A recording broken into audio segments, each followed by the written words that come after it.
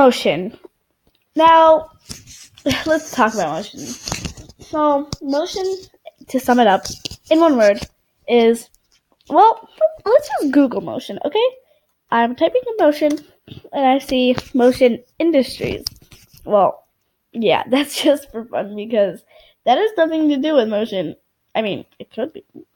But anyway, there are many elements to motion like direction, position, speed, reference point, graphs, Newton's law of motion. Like, there's so much good stuff to talk about.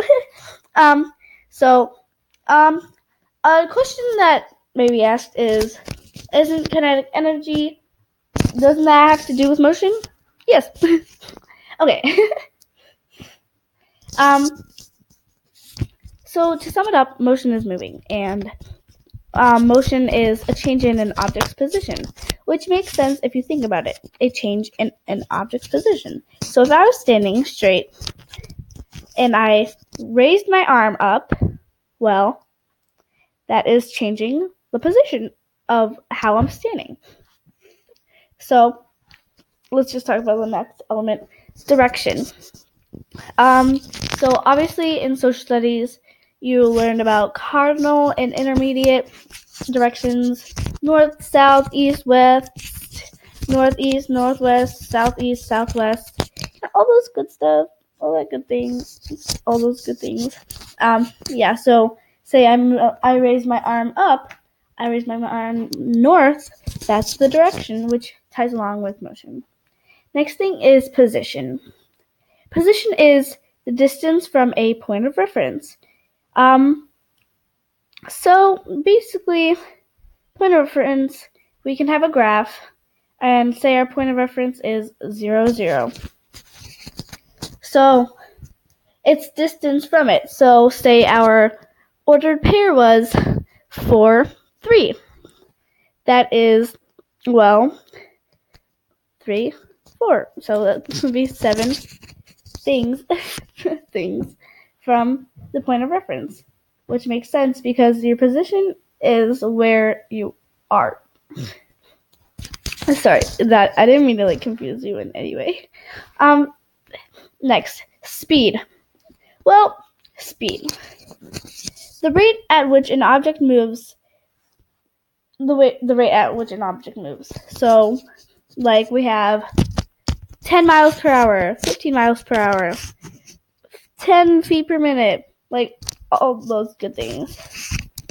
Good things.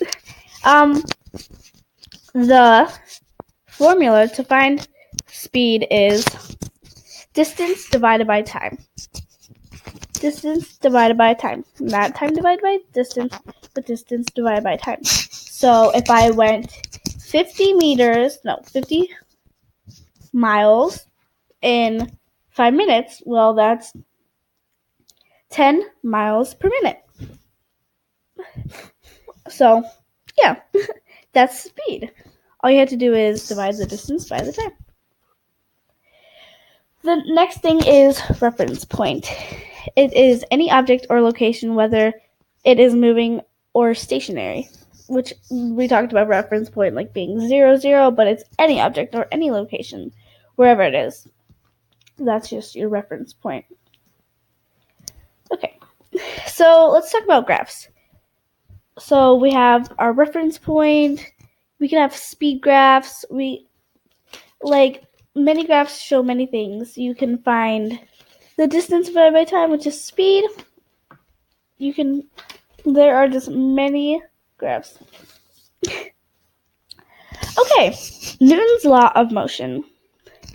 Every object in a state of uniform motion tends to remain in that state of motion unless an external force is applied to it.